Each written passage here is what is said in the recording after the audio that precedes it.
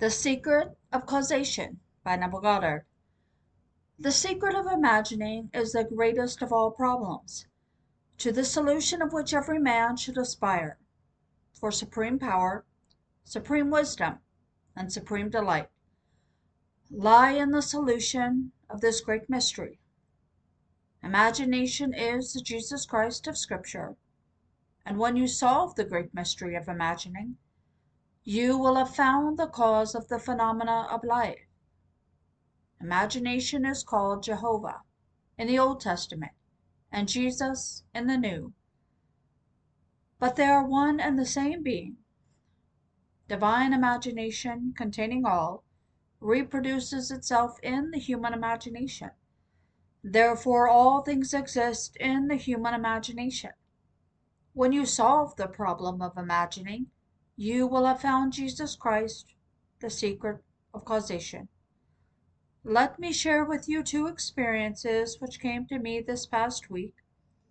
The first lady said, returning from a wonderful cruise recently, I checked my baggage at LaGuardia Airport, bound for Chicago, where I expected to spend a few days with friends.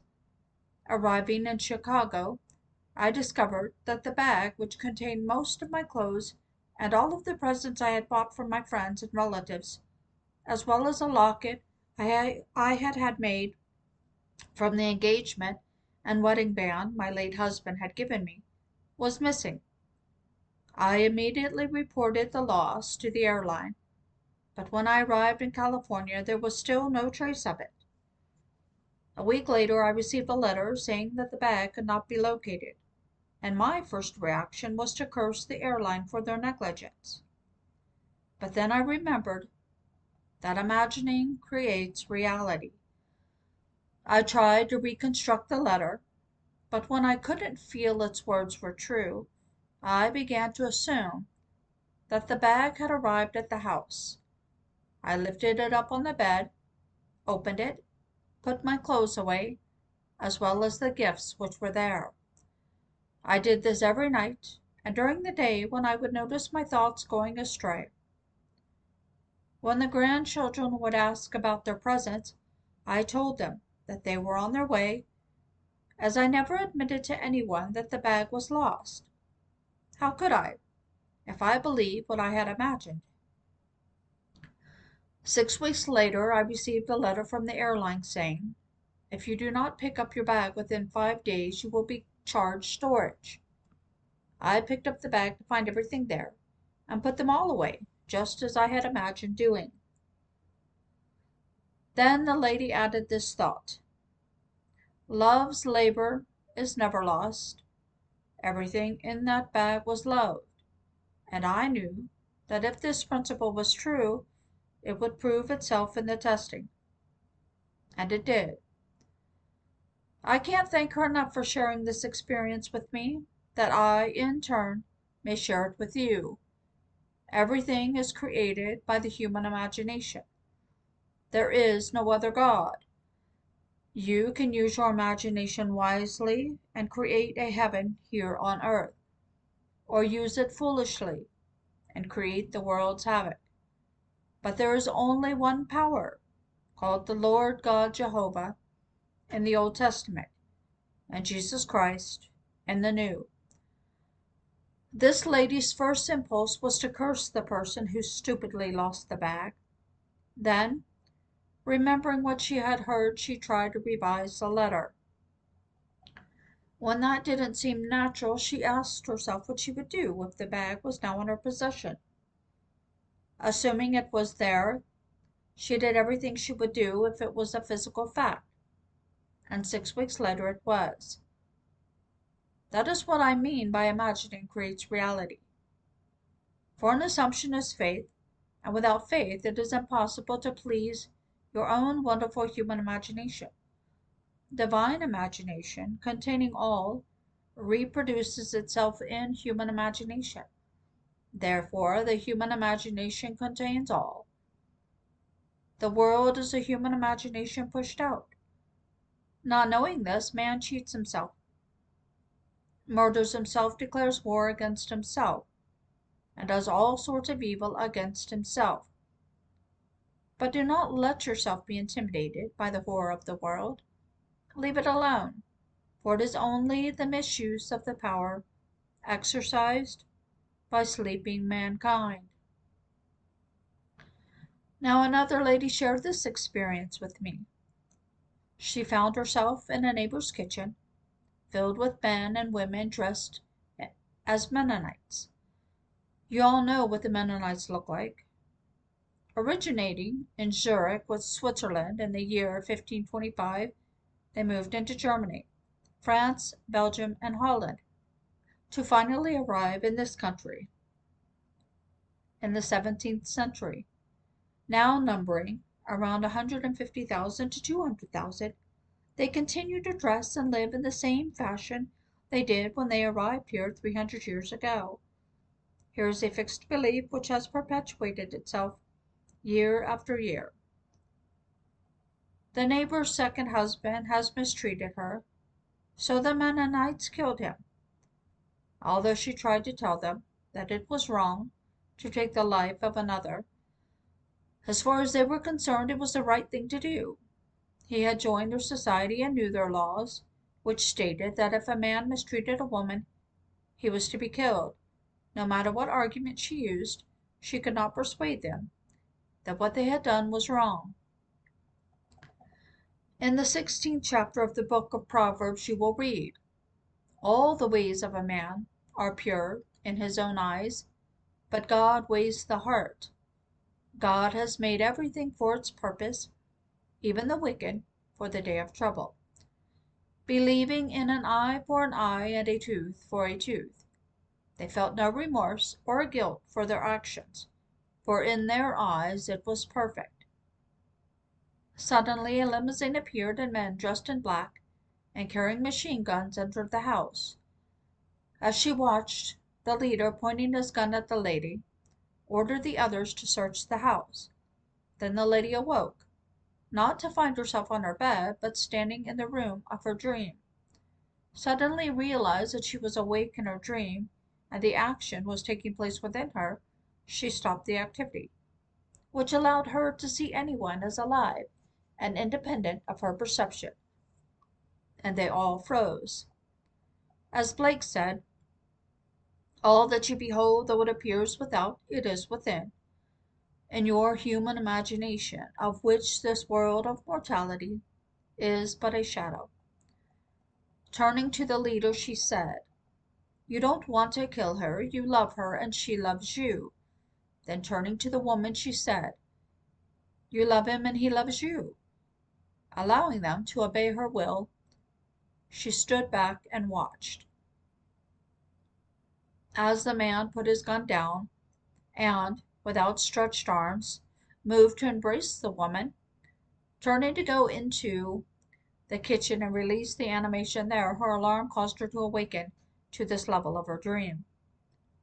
This world is just as much a dream as that one, but man is sound asleep and does not know that he is dreaming. No one will sentence a man for dreaming he killed another. Rather, they will try to analyze it for him. And most of our so-called experts on dreams are past masters of misinterpretation. They do not realize the great mysteries surrounding us. I tell you, the whole vast world is the individual dreamer pushed out, and the conflict is within himself, and not on the outside. This lady's drama began as something taking place on the outside, and seemingly independent of her perception of it. Then she awoke to an activity within her, which was animating and making alive all that she perceived. Arresting it, everyone became frozen, like statues. She changed her intentions, then watched as they were reanimated once more, but now bewildered because of the radical change in them which took place in her. Scripture calls this repentance, or metanoia, which means a radical change of mind. When the ideas change, so do your intentions and attitude towards life. The story is told that at his trial the risen Christ said to the symbol of the authority of this world, "You have no power over me. Were not given you from above." This world is a drama which has been set in motion based upon your attitude from above. Functioning from above, this lady is tasting of the power of the age to come. In the 10th chapter of Luke, the story is told of 70 disciples who, having been sent out into the world, returned thrilled beyond measure, and said, "Lord, even the demons were subjected to us in your name." Then he said, "I saw Satan fall from heaven. Nevertheless rejoice, not that the spirits are subject to you, but that your names are written in heaven. I say to her, rejoice not that you have tasted of this power, but rejoice because your name is written in heaven." This is infinitely greater than demonstrating your power in this world. Now, Luke does not speak of 70 individuals which were sent out, but the numerical value of the Hebrew letter ayin, whose symbolic value is the eye. This is not the outside eye, but the incurrent eye, which sees inward into the world of thought. You have the incurrent eye, nevertheless rejoice, not because the Spirit was subject unto you, but because your name is written in heaven.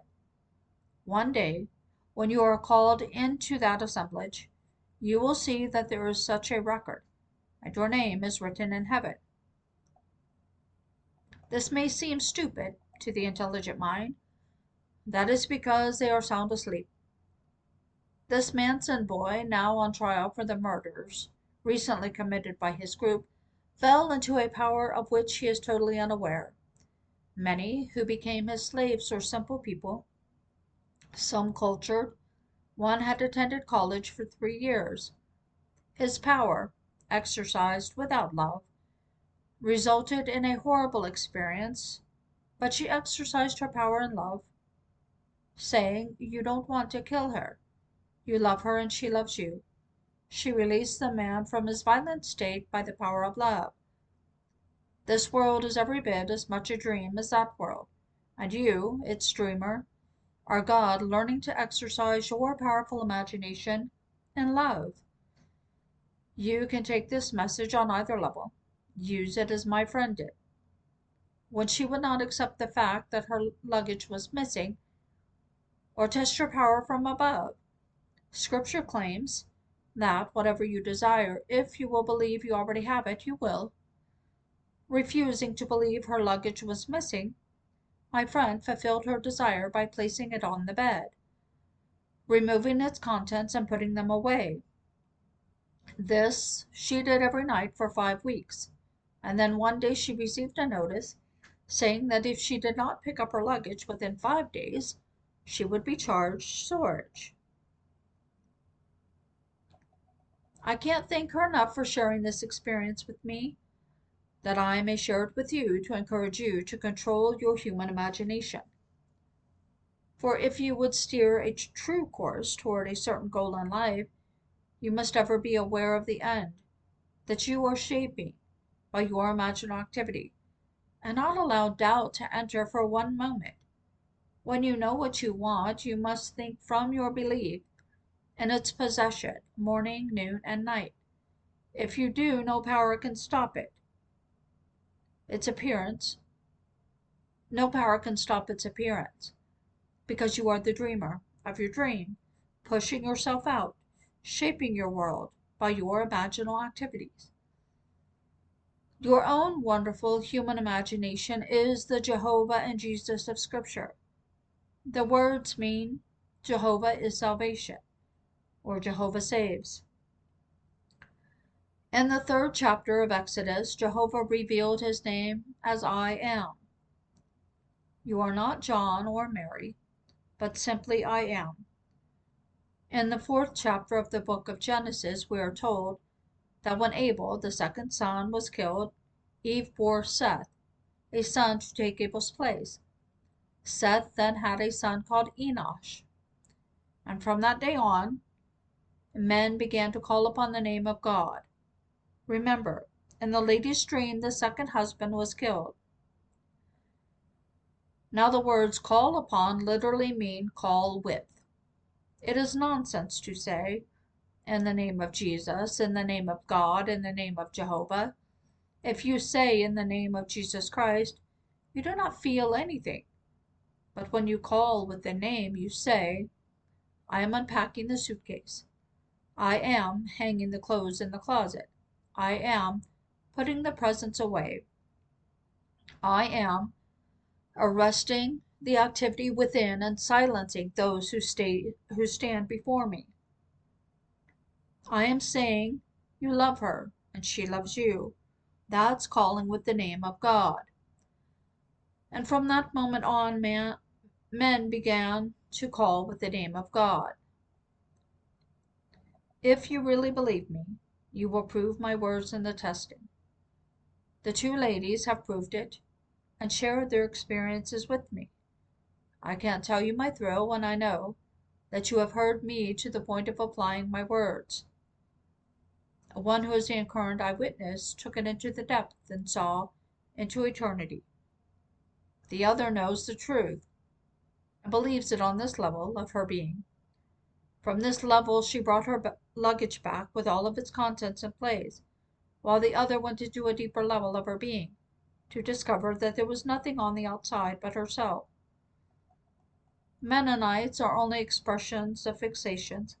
They haven't changed their outer dress in 300 years. Satisfying their conscience, they will loan you $1 and not accept any interest on the loan. But they can feel justified in buying land and holding it until the price goes up. You see, man has a peculiar innate something that justifies everything he does, thereby making him pure in his own eyes. But I say to you, your imagination manifests itself in the imagination of men. The world is playing its part because you are imagining every moment in time. Who knows who is treading in the winepress tonight, causing the subtle change in the minds of men? Perhaps he feels wrongfully accused and is now sitting in jail, thinking of getting even with society. That's treading in the winepress. When he can lift his thoughts to the point of vision, the act is committed, and it will manifest itself in the world of man. Vision is simply awakening in the dream. Asleep, you seem to be the victim of your dreams, but awake as you are here, you can become discriminating. She awoke in her dream, making it vision. Realizing that it started as a dream, therefore it must still be a dream. She knew the people were only herself made visible, so she could change them. Placing the thought of love in the mind of the man, he became aware of his radical change of thinking, yet was totally unaware of who produced it. Who knows who is producing the changes in the minds of men today, producing war or peace? It could be some woman treading in the winepress, or, as Jeet said, it could be in the mind of some shepherd boy, lighting up his eyes for a moment before he ran upon his way, dreaming of heroism, of noble battles, where he was a hero. That little boy can cause the blood to flow. If you know who you are and how imagination operates, you will learn to control your imaginal activities. If you do not, they will be controlled for you by another, and you will become their victim.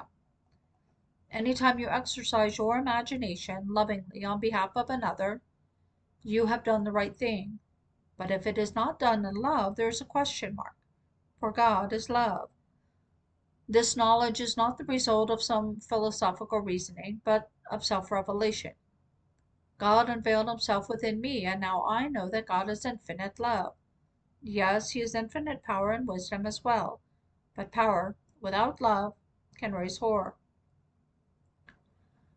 I say to everyone, believe me, the Jesus Christ of Scripture and the Jehovah of Scripture are your own wonderful human imagination. There is no other God, and God is love. One day you will know this truth, but in the meanwhile, believe me, as the lady did, when her natural human impulse was to curse, she blessed by imagining her luggage on her bed. Then she performed in her imagination what she would do in the flesh if her desire was now outpictured on her screen of space. This world is a play peopled by those in costumes. You are its author, writing your play. You can change it, as my friend did, and prove to yourself that you can take a fixed idea, symbolized as a Mennonite, and change it. Believe me, imagining does create reality. Take me seriously. You will never know Jesus until you know the secret of imagining, for your imagination is He. If you really believe in God, believe in your own imagination, for it is the power of God and the wisdom of God. The power and wisdom of the lady's imaginal act influenced the entire outer world and produced that so-called lost bag and returned it. I tell you, there is only one power in the universe. We call it by the name of God or Jesus. But if you think of Jesus as someone on the outside who lived 2,000 years ago, you will never know him, nor will you ever know God. If you think of him as some impersonal force, God is a person because you are a person. He became you as he became us all, that we may become as he is. Take my message to heart and apply it from now on. You can be the man you would like to be. Don't start dreaming about it. Awake and think from it. Do not concern yourself about trying to meet the so-called right people. They are simply reflections of the activity you have placed within you. Change your thoughts and you will change the behavior of those who surround you, for they are nothing more than yourself made visible. The day will come when you will awake from this dream, and you will see what my friend saw, in another aspect of the dream, that the world is dead, and only the reflection of an activity of the human imagination. Then you will depart, leaving the world as it is for others to play upon, while you return to the being you really are, the Lord God himself, the creator of the dream. Now let us go into the silence.